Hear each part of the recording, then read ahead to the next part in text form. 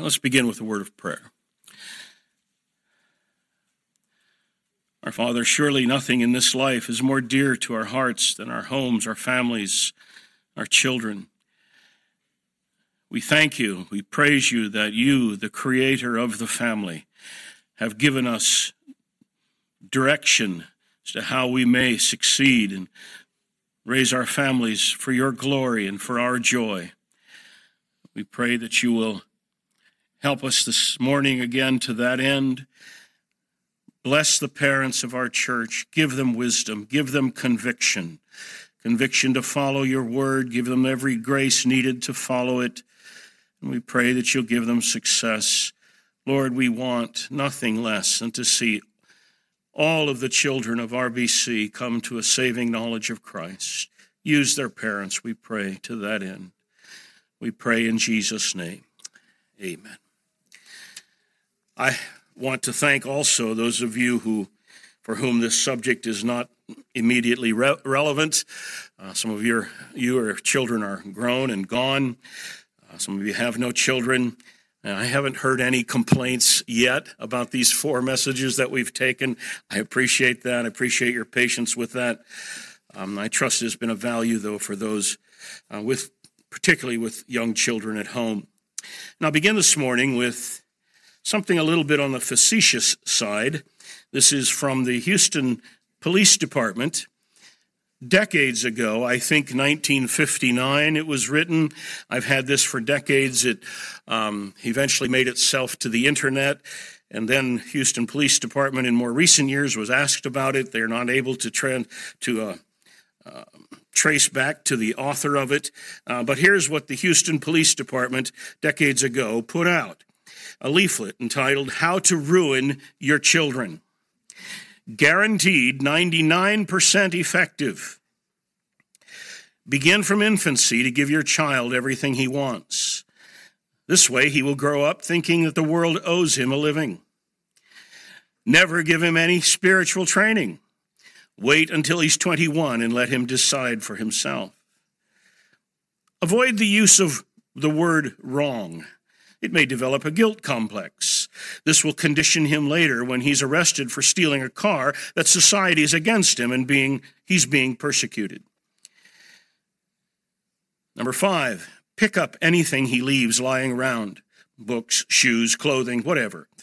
Do everything for him so he will be experienced in throwing the responsibility to others. Number 6, let him read any printed matter he can get his hands on. Be careful that the drinking glasses and silverware are sterilized and that your house is nice, but let his mind feed on garbage. Quarrel frequently in the presence of children. Then they won't be too shocked when the home is broken up. Satisfy his every craving for food, drink, and comfort. See that every desire is gratified. Denial may later lead to harmful frustrations. Take his part against the neighbors, the teachers, the policeman, and the preacher. They are prejudiced against your baby. Number 11, when he gets into real trouble, apologize for yourself by saying, "I never could do anything with him." Number 12, prepare for a life of grief. You will likely have it. Well, of course, that's facetious. It's tongue-in-cheek, but I think it makes a lot of points that the Scripture would direct us to, and we'll see some of that this morning. We've been looking at the broad subject of Christian parenting. We saw, first of all, looked into the subject of the child's foolish heart. This is something of we might call the obstacle of parenting. We must recognize that the foolishness is bound in the heart of every child. It's true of you, it's true of me, and every one of us. And it's the parent's obligation to recognize that and to do your parenting in such a way that steers the child away from that foolishness. We look next at the objective of parents, and that is to save our children. Our objective is nothing less than to make them disciples of the Lord Jesus, and everything we do as parents, every decision we make for our children, everything we do for our children is within that framework. We want them to become disciples of the Lord Jesus. And then we looked last time at the responsibilities of children. And their responsibilities very simply are obey your parents and honor your father and mother.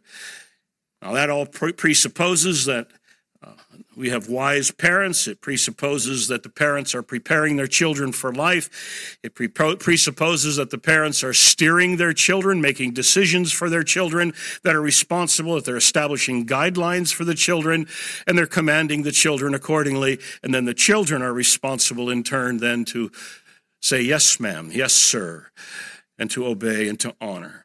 Today we look at child discipline and spanking. Not the cheeriest of topics, but a very necessary one. And we'll look at it primarily from the book of Proverbs, where we find so much instruction in that regard. But we begin with Hebrews chapter 12. Here, the writer of the letter to the Hebrews draws from Proverbs on child discipline, and he makes it, his point here has to do with God's dealing with his children. And so we begin here. Hebrews chapter 12, verse 1.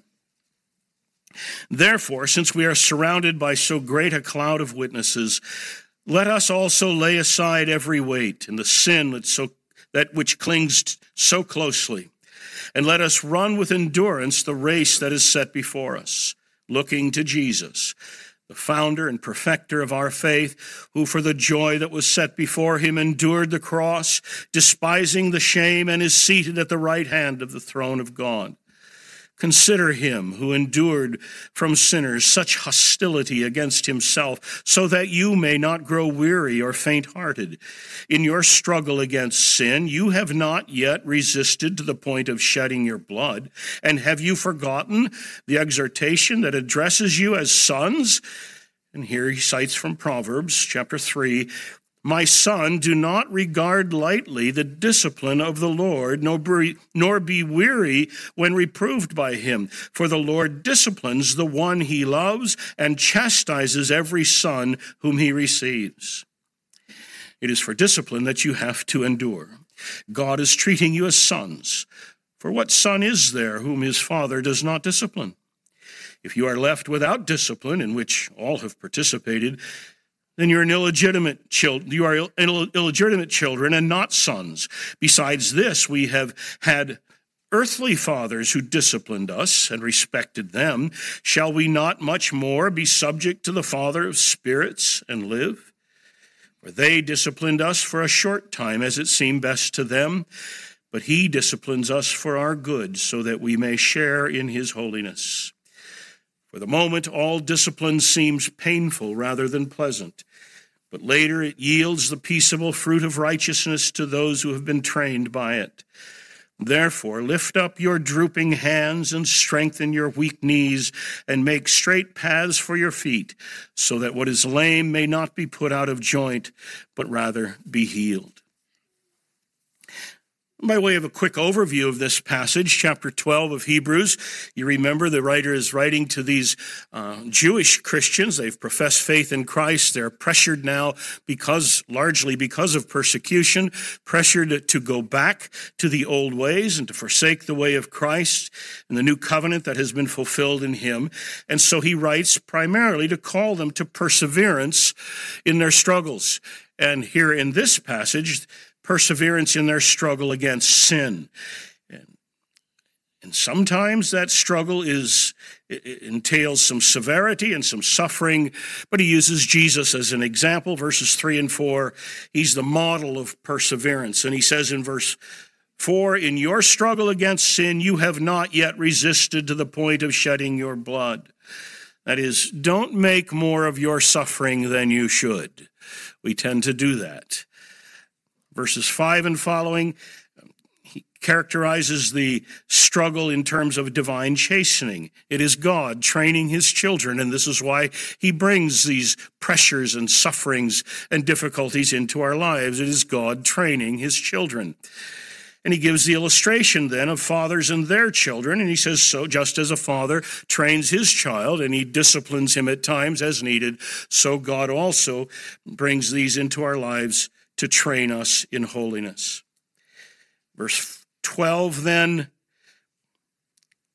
draws the final application. Therefore, lift your drooping hands and strengthen your weak knees. Make straight paths for your feet, so that what is lame may not be put out of joint, but rather be healed.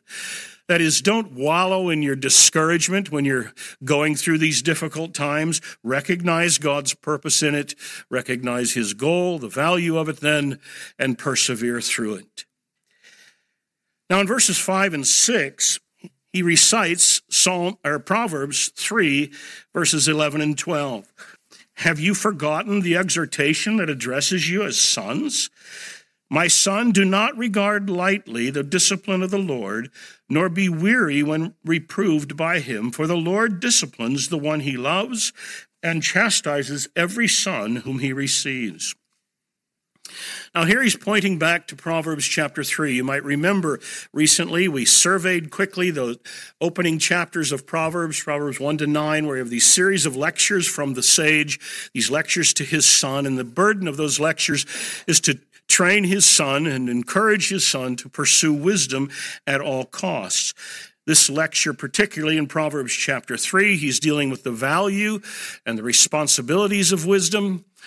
Blessed is the one who finds wisdom and gets understanding, because long life is in her right hand and riches and honor are in her left hand. And he exhorts them with regard to the value of wisdom. You follow this the way that God has laid out for us, it will pay off big time. And so he tells us then, if providence in all of that sends difficulty, it is to teach you to walk in wisdom. That's God's purpose in it. So don't despise that discipline of the Lord, but walk faithfully through it in your pursuit of wisdom. That's where that discipline is intended to drive you. And then he tells us here in verse 7, Hebrews 12, that this discipline, in fact, is a mark of sonship.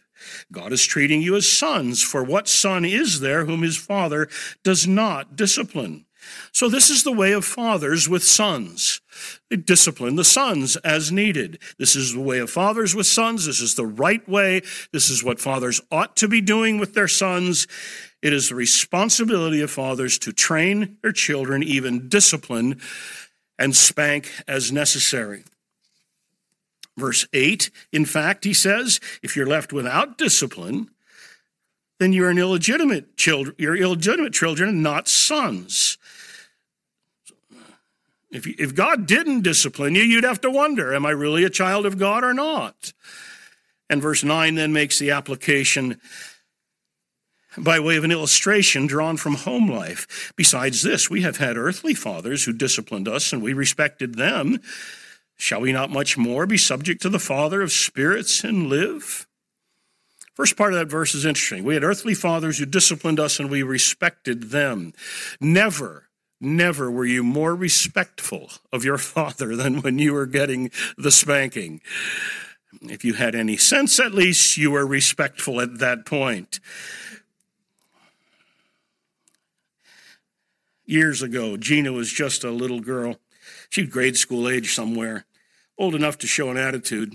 And I've told you she was our strong-willed one, and she had to get a spanking for something. I don't remember what the offense was, but she had to get a spanking. As I recall, it was both Jim and Gina at that time. Gina got her spanking, and I was letting her go, and she decided to show an attitude. And so, no, we're not done here. And so she got more.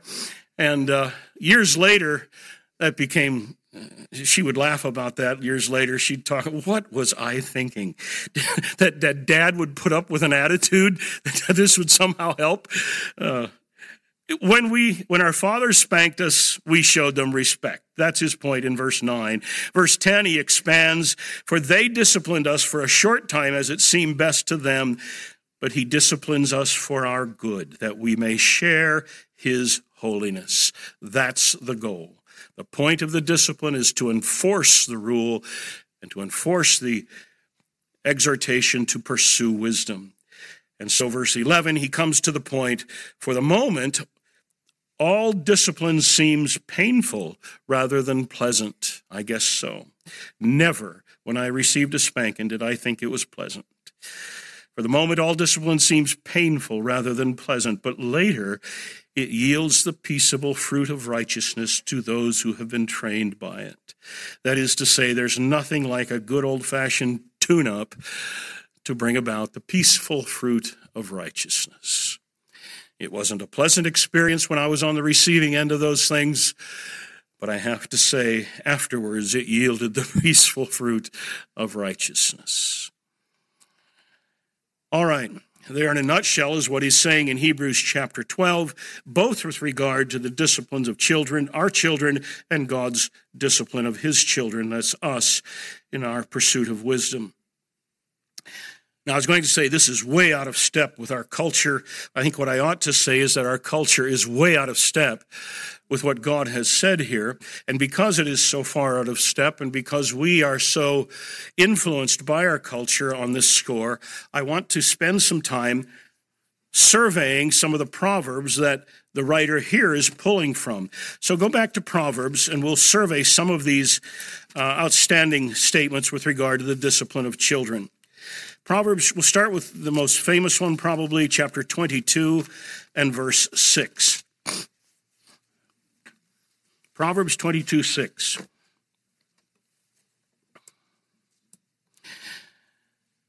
Train up a child in the way that he should go. Now, the way that he should go in Proverbs is the way of wisdom. Train up a child in the way that he should go.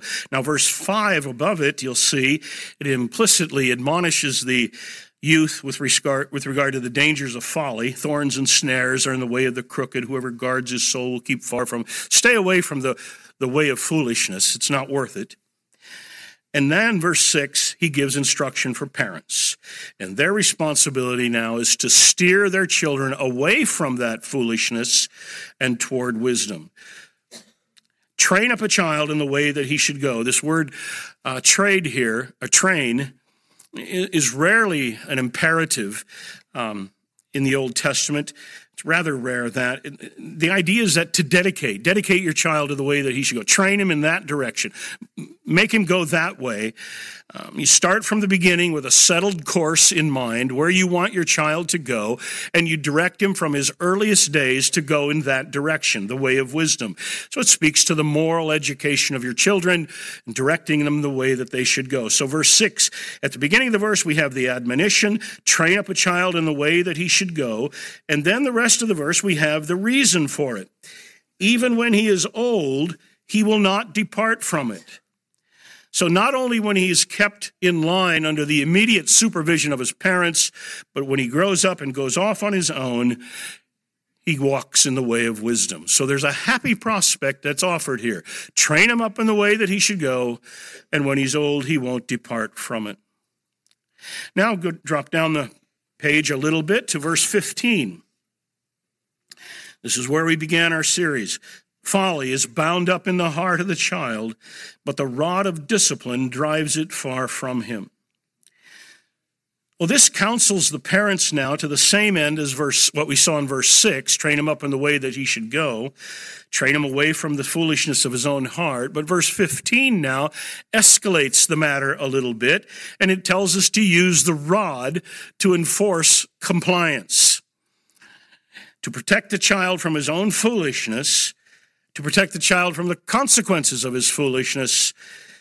The wise father is willing even to inflict pain. You recognize that foolishness is so lodged in the heart of that child that if he pursues it, it'll lead to his utter ruin. And so the wise father recognizes that there's one tool that he has to enforce the way of wisdom, and he says the rod of discipline will drive that foolishness far from him.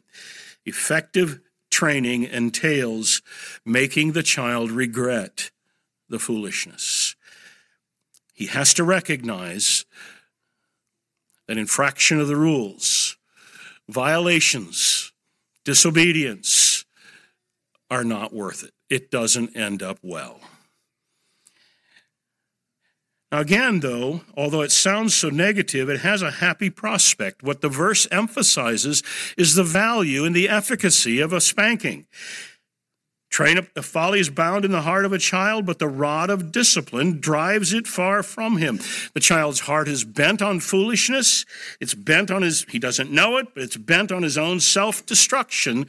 But the father's rod can free him from that, and it drives him away. Now, we'll see this in many of the Proverbs, that the rod is offered as and I'll say it this way, a means of grace, a sanctifying influence on the child. And this is emphasized over and over again through the Proverbs. So the instruction so far is very obvious. Broadly, it is the parent's responsibility to shape the child's life and the direction of his life in the way that he should go so he walks according to wisdom. It is not your responsibility as a parent to allow your child to follow his every whim. It certainly is not your responsibility to teach your child to follow his heart. It is your responsibility to direct him in the way that he should go and enforce that in ways that become necessary. Perhaps the most difficult part of parenting is resolving to curb that rebellion in the child's heart and that tendency to disobey, to stiffen up and rebel. Perhaps, I think I said this earlier, perhaps the most difficult part of parenting is resolving that your will be stronger than his, and is absolutely necessary. Now I suppose it sounds too violent and confrontational at this point to say it, but it must be that you have to break their will. Now, when I've said that before in the past, I'm always careful to say you must break their will, but in such a way that you don't break their spirit. And we'll talk more about abuse later on and things like that, but it is the parent's responsibility to curb that will, and you've got to resolve that your will be stronger than his, and you will enforce it and direct him at all costs to the way that he should go. Or in the words of Hebrews, you must be willing to enforce your directions to live according to wisdom in ways that for the moment do not seem pleasant but painful, but afterwards yield the peaceful fruit of righteousness. All right, some other Proverbs. Proverbs chapter 13. I hope you're following with me on these. Parents with children at home especially, you might want to be marking these. When my children were young, I went through all of these many times and spent long times trying to thinking them through. Proverbs 13:24. Whoever spares the rod hates his son, but he who loves him is diligent to discipline him. Boy, if there was anything that's out of step with our culture, it's that one. Whoever spares the rod hates his son. You ever hear, I love him too much, I couldn't spank him? And it's exactly the opposite from what God says. The child's inclination will be to lead himself to ruin, and a loving parent and a wise parent refuses to allow that child to send himself to ruin. And it's the unloving parent who turns his back and allows the kid to follow his own heart and walk off into foolishness and ruin himself forever. And so the loving parent and the wise parent, the one who loves his child, will apply the rod as necessary to enforce the walk in wisdom. Look over at chapter 19, Proverbs 19, verse 18. Discipline your son, for there is hope. Do not set your heart on putting him to death. Notice the contrast, the alternatives here. Discipline your son, there's hope. You don't discipline him, and you've set your heart on his death. You have become a willing party to his ruin. You know the name Bruce Waltke. He's written the most outstanding commentary on the Psalms. It's a massive 2-volume work. It's the high standard of commentaries on the Psalms. He has a wonderful comment here on this verse. Remember, keep the verse in mind. Discipline your son, for there is hope. Do not set your heart on putting him to death. And Bruce comments, psychologically healthy parents do not consciously desire to kill their children, of course. But if they do not employ the God-given means of verbal reproof to prevent acts of folly and corporal punishment to prevent their repetition, they are in fact unwittingly party to the worst punishment, his death. That's Proverbs 19, verse 18. It is the neglect of discipline that is unloving and that contributes to his ruin. Maybe the next page, Proverbs 20, verse 30. Blows that wound cleanse away evil. Strokes may clean the inmost parts. Blows that wound cleanse away evil. Strokes make clean the inmost parts. So here he's speaking to the effectiveness of corporal punishment. It steers away from evil. It cleans up the life from the inside out. I've said already that these passages emphasize the efficacy of spanking as almost a means of grace, sanctifying influence. It doesn't take the time to explain for us psychologically how that works. I'm not sure how it was that pain on my backside cleaned up the inside and made me walk straight. But that's what he is telling us here. Blows that wound cleanse away evil. The strokes make clean the inmost parts. Chapter 23, verses 13 and 14.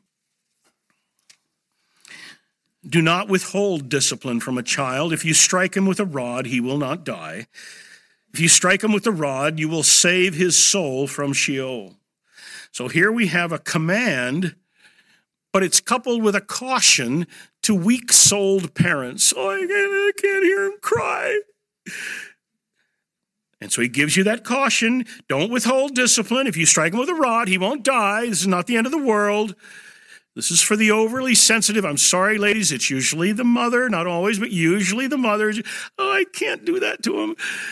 And so this is given with that caution. Don't withhold the punishment. If you strike him, he won't die. If you strike him with the rod, you will save his soul from Sheol. So keep the objective in mind. And the death in view here, Sheol, is more than just clinical death in the grave. Speaking of life after death and the ruin that he will come to. And your objective in it all is to drive him away from that which would lead him to his eternal ruin. Proverbs 29, verse 15. The rod and reproof give wisdom, but a child left to himself brings shame to his mother. Again, the point is the utility or the effectiveness of discipline. Here it's set in terms of the alternative. The rod and the reproof give wisdom, but you let him follow his own heart and make his own decisions and decide for himself, it's going to bring shame to his mother. And then verse 17, just below, discipline your son and he will give you rest. He will give delight to your heart. So the same as what we've seen before. He's looking here to outcomes,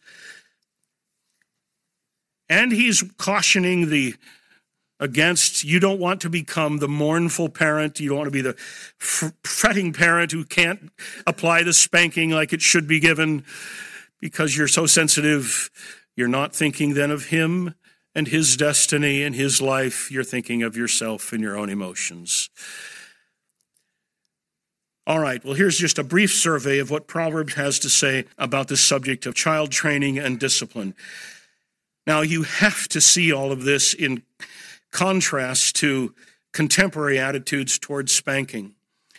In our culture today, spanking is considered psychologically harmful. It's considered to be abuse. You will be told that spanking teaches your child violence. And that one always, it just boggles the mind that they continue to say that spanking your child teaches them violence. They've got a track record now of a couple of generations of not spanking your children, and we've seen how violence has grown. It is just like the world to have it exactly backwards, but that is what we're being told today. It's being insisted on always. The evidence is against him, and yet they continue confidently to insist that they've got it right, God had it wrong. And parents today are so influenced by their culture that I think there are even Christian parents who instinctively feel that spanking is wrong. And if that's what you feel, you need to get that notion out of your head.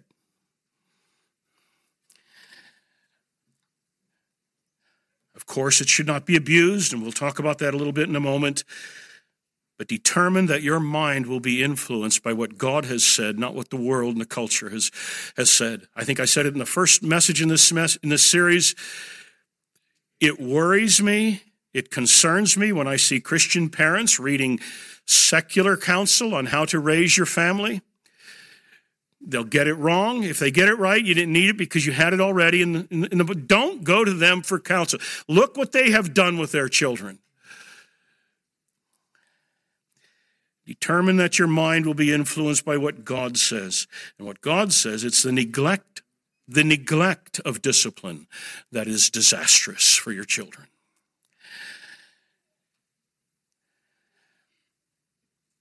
Don't be naive and think that the world's experts have outsmarted God on this. The creator of the home has given us direction. Now, let me go back through these and just give some highlights of what we have just read in these Proverbs on discipline. Number one, God intends spanking to be part of the normal course of child training. This, of course, is because foolishness is bound in the heart of the child. But God intends spanking to be part, not all, part of the normal course of child training. Proverbs is, as you know, inspired wisdom, guidance for life. These in particular are wisdom for parents and how to guide their children and how to train them correctly.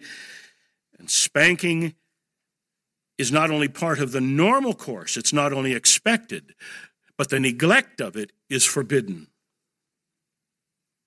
And our minds need to be shaped accordingly. Now, I want to throw this in because it's been brought up before, even here.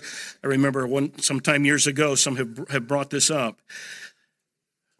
There's been an effort to scoot away from this obligation of corporal punishment by saying, oh, that's Old Testament. Now, one, I don't quite understand that thinking, that God's moral guidance for us in the Old Testament is somehow irrelevant to us. I don't understand that. But this is one reason I began with Hebrews chapter 12.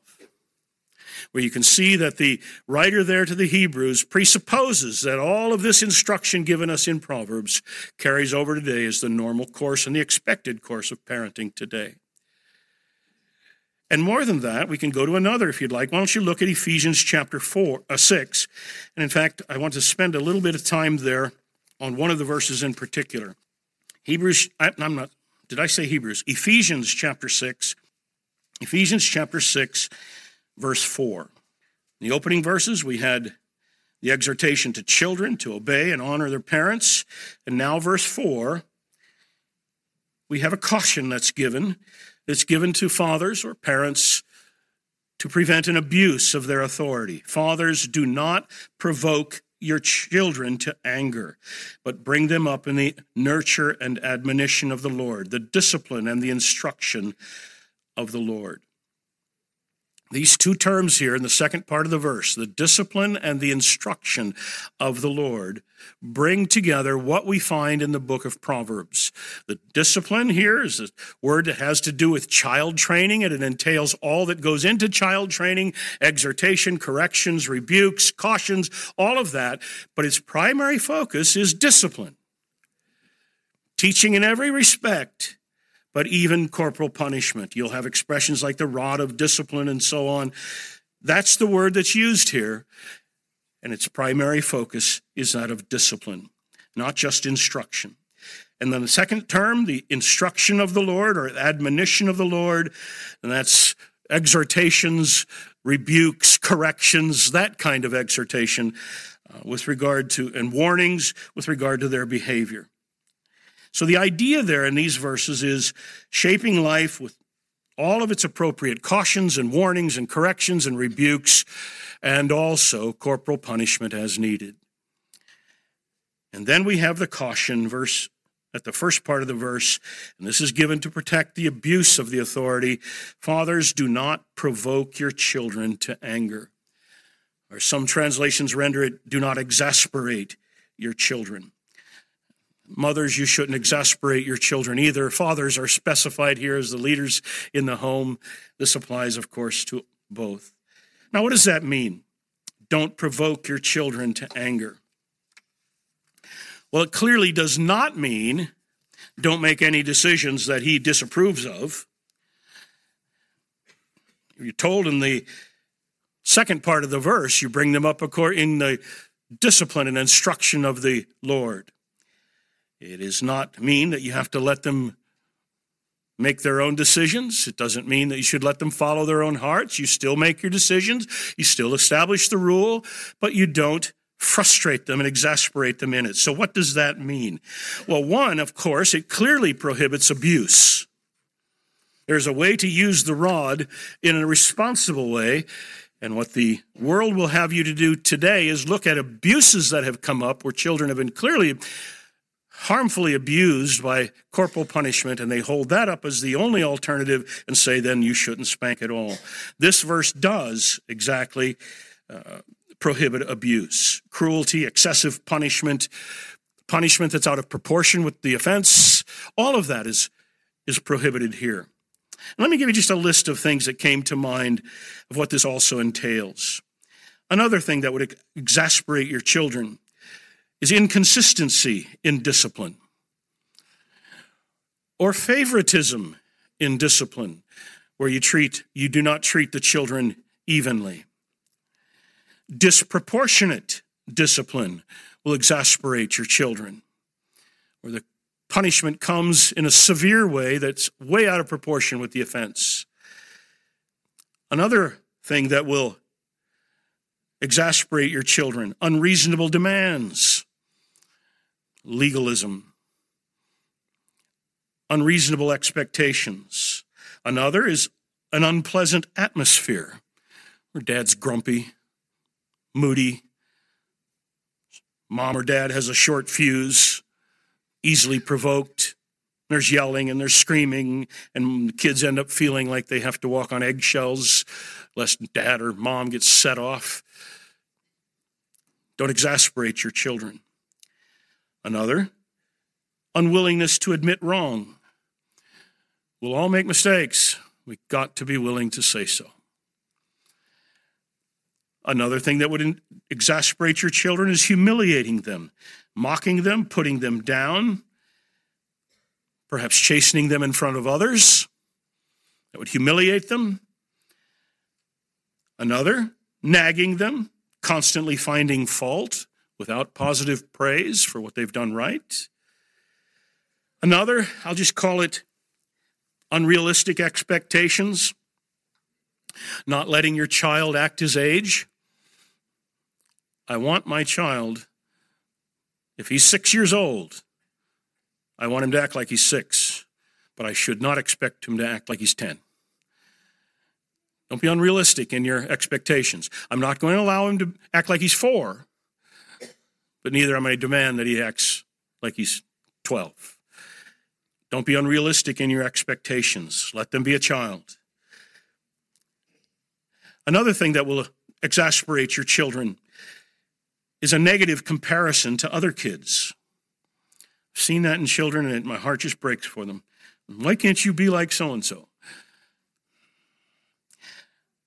Another, lack of parental harmony. Mom and dad are fussing at one another and arguing and fighting. Or lack of parental harmony in discipline, where one wants to enforce discipline, the other lets it go, and the child ends up being confused and frustrated. Another that will exasperate your children is ignoring them, neglecting them, not showing interest in them as children, Not keeping your promises will do it. And then another big one, huge. This is not usually the problem, but you've got to know it. What will frustrate your children is a lack of affection. They have got to know that they are loved, overwhelmingly loved, or your discipline will not take root. I've told you before that I had 4 kind of categories for parenting, 4 essentials. One was discipline, one is discipleship, one is love, and one is fun. Not necessarily that order, any order you please. Discipleship, there's your overarching goal. You want to make them disciples of Jesus. Discipline, you're going to enforce that, however. Okay. But that discipline will not take root if it is not in a context of overwhelming love. Our children grew up hearing dad and mom say, I love you, probably 100 times a day. It's what you want for your kids to sense that they are loved overwhelmingly, that they are protected, and that if there's nobody out there that likes them, at home they're loved and protected in every way. And then fun, well, that's part of the love. You want them to be happy. You want the home to be joyful. And in our home, the fun was my department. I took care of that, and we were just always having laughs and doing something that was crazy and fun. And I think with those kinds of parameters and guidelines, it is a recipe for some success. The point here then is don't exasperate your children. Maintain your control. Enforce your control even. Rule your home, but rule your home in such a way that it evokes love and respect. You're not looking for your children's approval in your decisions. Don't do that.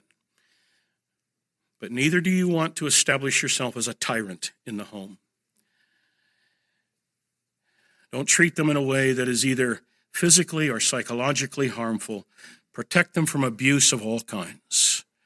Lead them in the way of wisdom. Establish the rule. Enforce the rule. But protect your child. In other words, love your children. See to it that they feel that they're loved. They feel that they're accepted and protected in every way. Maintain your parental authority. Maintain proper discipline, but always in such a way that they're drawn to love you and respect you for it. Now, I emphasize that. Perhaps we should have had a separate message on that. But I emphasize that because the culture that we are in will make you think that if you spank your children, if there's corporal punishment anywhere involved, you don't love your child. They've got it exactly backwards. And I would maintain that apart from firm discipline coupled with love, you'll lose your child's respect and they'll turn. I don't know if I should say this or not. Jim and Marina, if they don't want me to say it, they can forgive me afterwards, I guess. But one of the most gratifying, wonderful compliments I think I've ever received was sort of secondhand. Marina's parents asked her one day, what is it that that Jim's parents did that made Jim love them so much? So here he is grown and with a family. And you got to know I loved hearing that. But I think this is, you have to have firm discipline, but it is in a context of overwhelming love. And you earn their love and their respect. All right, number 1, then I said spanking, corporal punishment, discipline is part of the normal course of parenting. With all the cautions given, it is to be part of the normal course. Number 2, God stresses the value or the benefits of spanking. You're being told today out there that spanking doesn't work. You're being told that it's harmful. But all the evidence is against that. And more to the point, God affirms over and over and over again its value and its efficacy. And you need to shape your minds according to what God has said with confidence that the creator of the home knows best just how to direct your home. The Proverbs that we have read is that this kind of discipline cleanses away evil, drives away foolishness, saves his soul from death, imparts wisdom. It is effective in curbing the child's natural waywardness. A parent has to recognize that. The rod becomes, in a sense, a means of grace and a deterrent, that I'll shape their lives the best I can while they're here, so that when they leave, they'll continue to walk in the way of wisdom. And in fact, these Proverbs emphasize several times that it's the neglect of the rod that results in continued rebellion and foolishness, eventual death and destruction and ruin. Proverbs 19:18, neglect the rod, and you become a willing party to their death.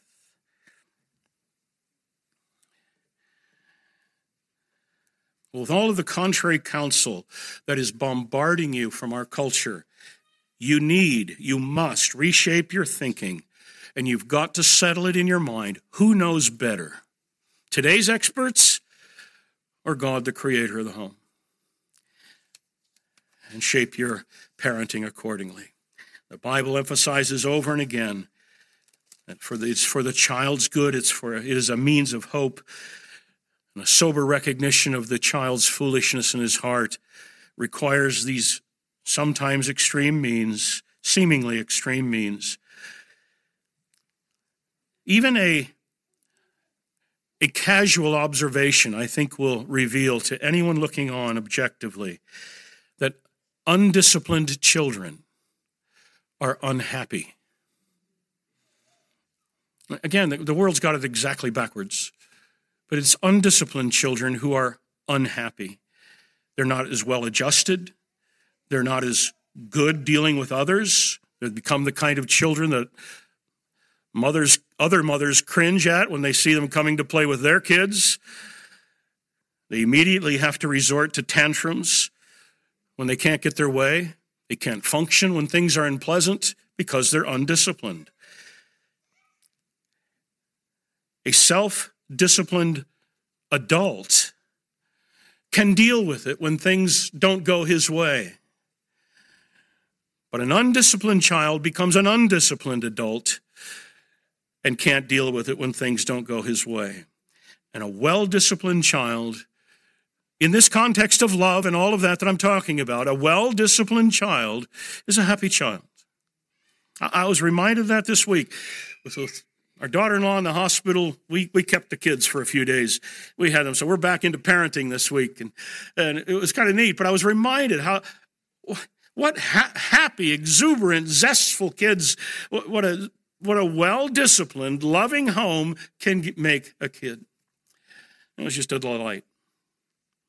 When you think of this then in terms of the child's development, this toddler who can't control himself when things are unpleasant will not control himself as an adult when things are unpleasant.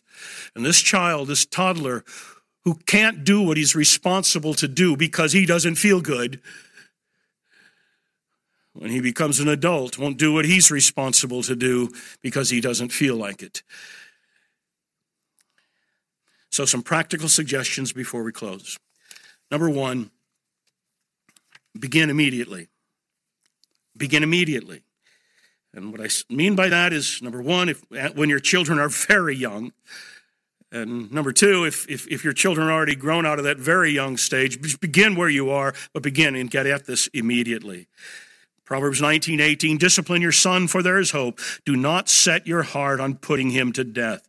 As soon as that child can rebel and stiffen up and resist you, he can learn that he shouldn't do that because it doesn't work out well. It might mean that you have to let him cry.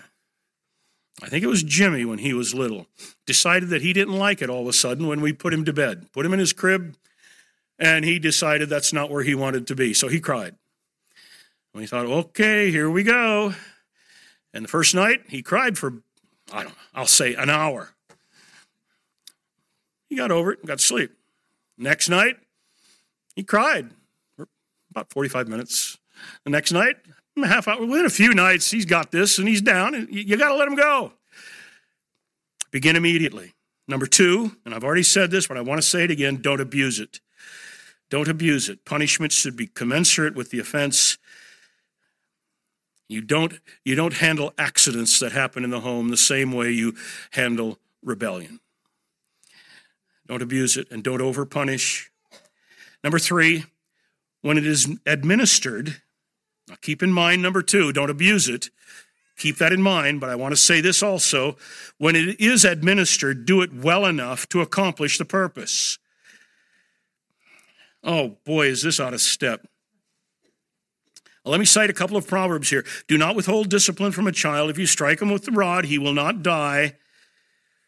Proverbs 20, verse 30, blows that wound cleanse away evil. Strokes may clean the inward parts. So you'll hear someone say, well, spanking never worked for her. We tried it. It didn't work. I think that says more about dad and mom than it does about the child. You're not doing it well enough. Some parents only spank long enough to make the child mad.